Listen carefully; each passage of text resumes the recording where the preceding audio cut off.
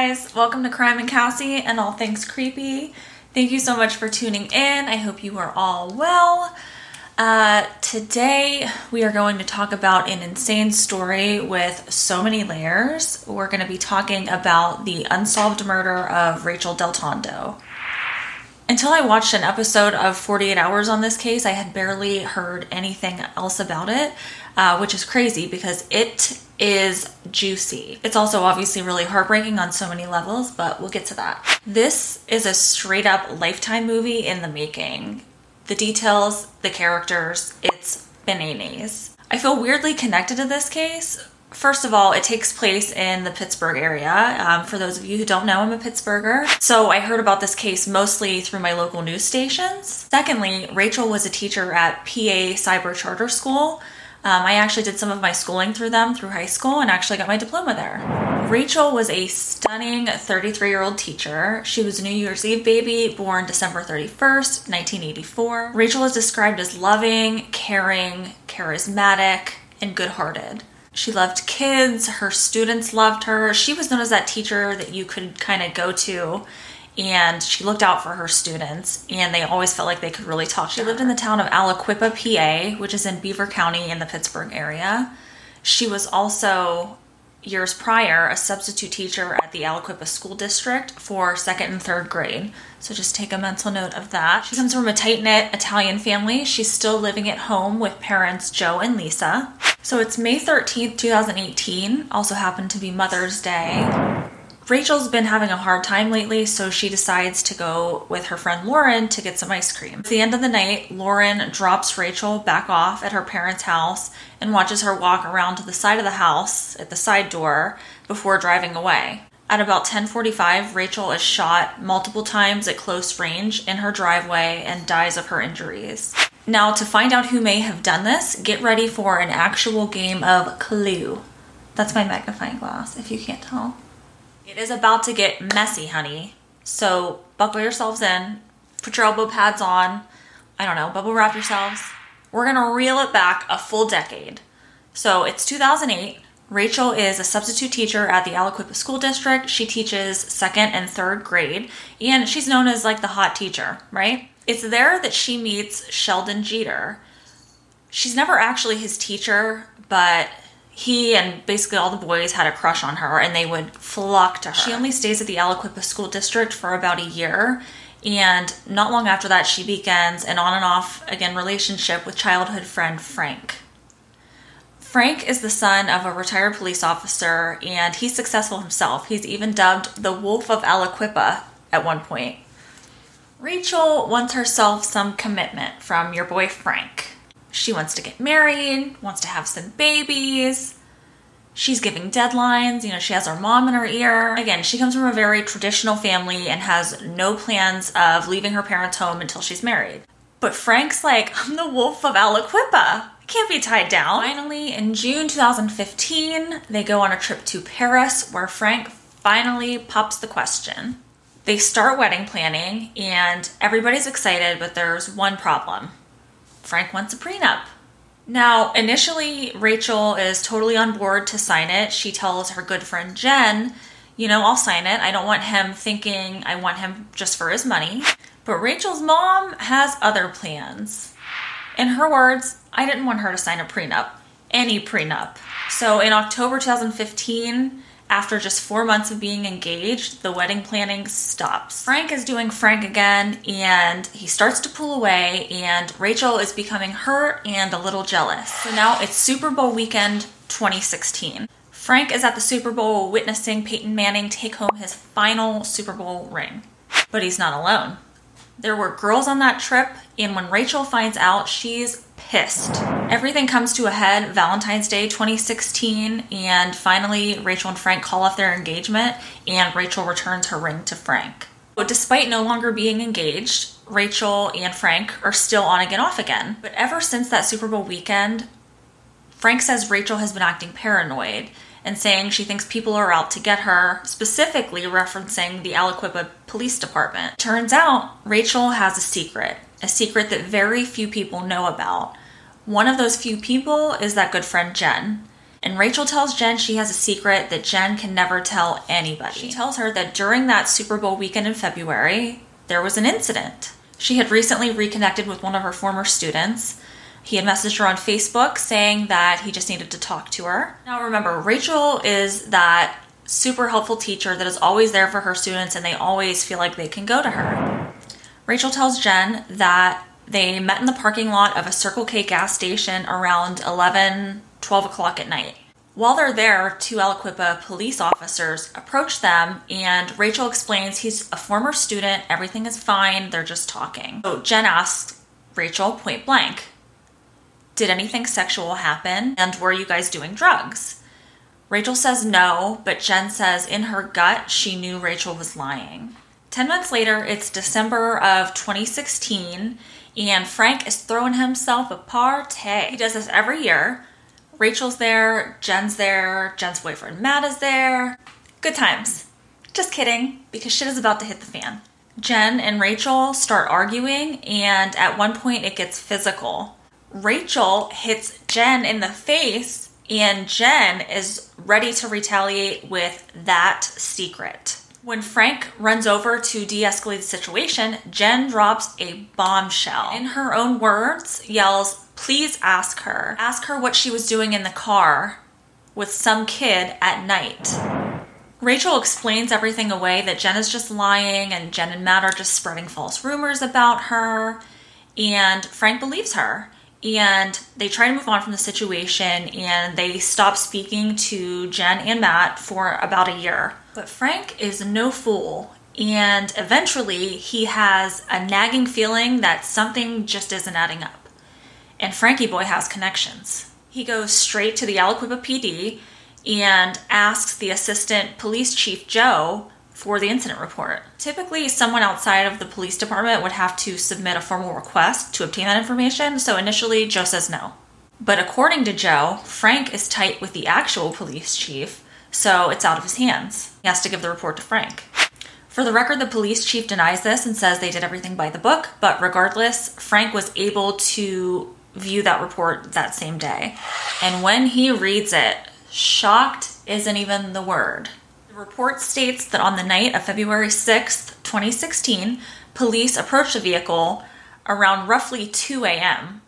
So not 12 a.m. as Rachael had told people. And that is tip of the iceberg, honey. And it was not a Circle K. They find the parked car in an abandoned lot of the old Aliquippa Hospital. The windows are steamed up and the passenger seat is fully reclined. There, they find Rachael and 17-year-old Sheldon Jeter, who she had met years prior when she was a substitute teacher at Aliquippa School District. Rachael basically tells the officers the same thing she told everybody else, that they're just talking, she's helping him out. She tells them, though, she does not want a police report because if Frank finds out, he will get angry. The officers don't press any charges, and they don't even make a police report about it until about a year later, in case anyone finds out.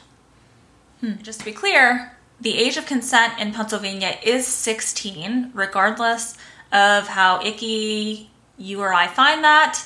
That is the law, and nobody knows what happened. I don't know what happened.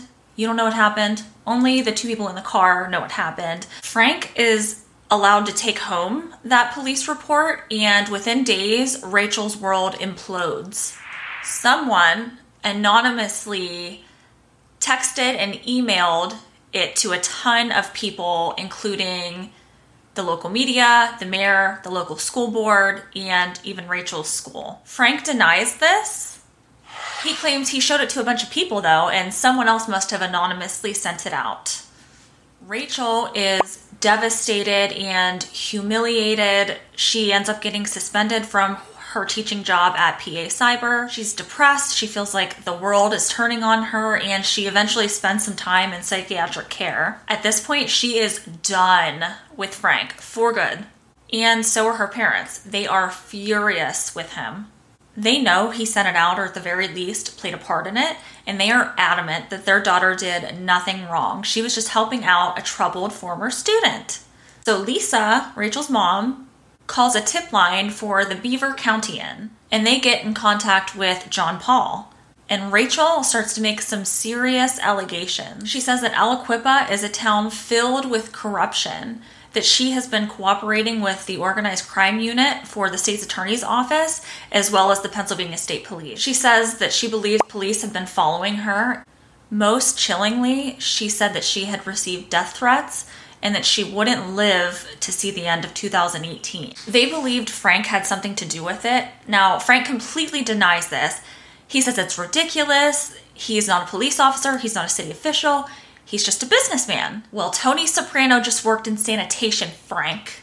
It seems at one point there was an investigation into possible corruption with the city of Aliquippa, its police officers, and Frank's business dealings. I don't know how this works, but maybe it's possible that that allegation from Rachael caused them to do an investigation, but I mean, I don't know.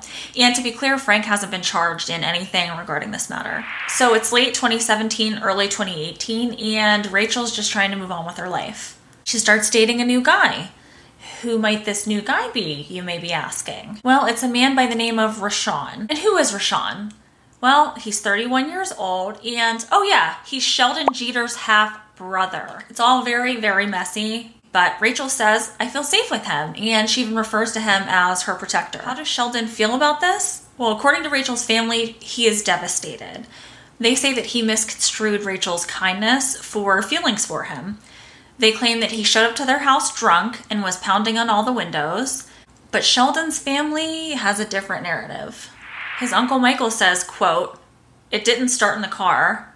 They had a relationship going for quite some time. His family claims that although they didn't know exactly who it was, they knew that Sheldon had been seeing an older woman. They say that she had bought Sheldon expensive jewelry for Christmas. And his Uncle Michael insists that, yeah, he was upset at first about finding out about Rachael and Rachael, but he got over it quickly and was even seeing other girls. So after everything was leaked, most of Rachel's friends had turned their backs on her. So she starts hanging out with 17-year-old Lauren. Rachel's mom and even her therapist tell her it's probably not a good idea to be hanging out with a girl that's 17 years old, but Rachael says, I don't want to hurt her. Lauren, by the way, is the daughter of an Aliquippa police sergeant. Literally everyone in this story is connected to the Aliquippa police department. It's crazy. Anyway, Lauren says that Rachael was like family to her and that Rachael would always listen to her and help her fill out college resumes, and they would drive around listening to music together, things like that. Now, it's the night of May 13th, 2018. Lauren picks Rachael up from the house that she shares with her parents, and they decide they're going to go get ice cream at a place called Hank's. On the way there, they pass a car full of people, and they notice someone familiar, Sheldon Jeter. Sheldon then messages Lauren on Facebook and is like, did I just pass you guys? And she's like, yeah. And he goes, well, what are you doing? And I guess at that point, Lauren just stopped responding to him. Lauren and Rachael then stop to grab another friend. It's 25-year-old Tyree Jeter. You heard that correctly. It is yet another half-brother of Sheldon Jeter. Sheldon then starts blowing up Tyree's phone. I'm going to read the text exchange. So at 10:07 p.m., is y'all there already? At 10:15 p.m., I got left, huh? 5 smiley face emojis. 10:19 p.m., who all you with? 10:30, Hank's closed. By the way, listening to Erin Moriarty read this text exchange on 48 Hours was the funniest thing I've ever heard. It was adorable. By the end of the night, Rachael is shot dead in her driveway. Rachel's parents say they know immediately who killed their daughter. It was Sheldon Jeter. Within hours, police are at Sheldon's house collecting the clothes that he was supposedly wearing.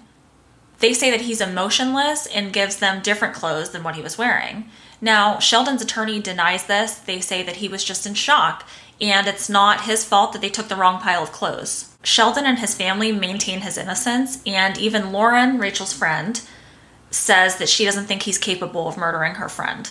Even though the police don't have anything concrete to tie Sheldon to Rachel's murder, he lives under a cloud of suspicion. About a year later, he's found unconscious on the side of the road after being thrown from a vehicle.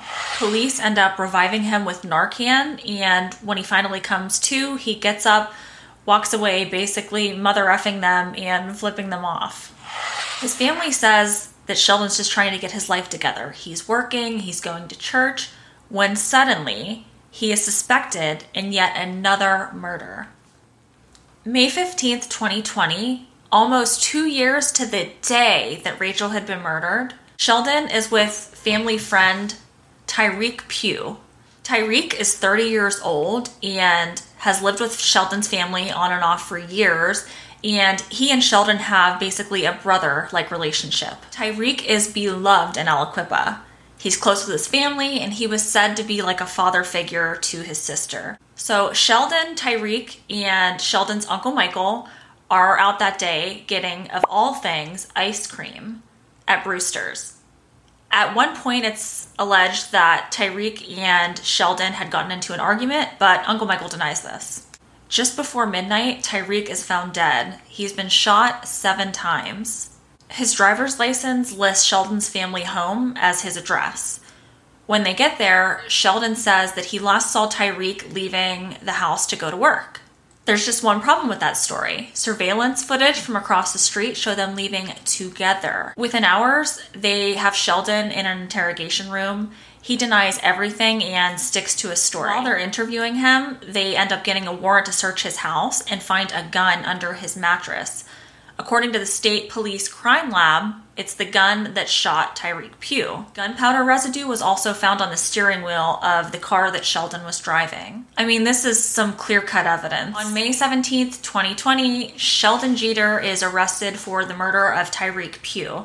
Allegedly, prosecutors try to offer Sheldon a deal on Tyreek's murder if he also admits to Rachael's murder, but it never happens. Sheldon stands trial, and on July 21st, 2021, he is convicted for the murder of Tyreek Pugh and is sentenced to life in prison.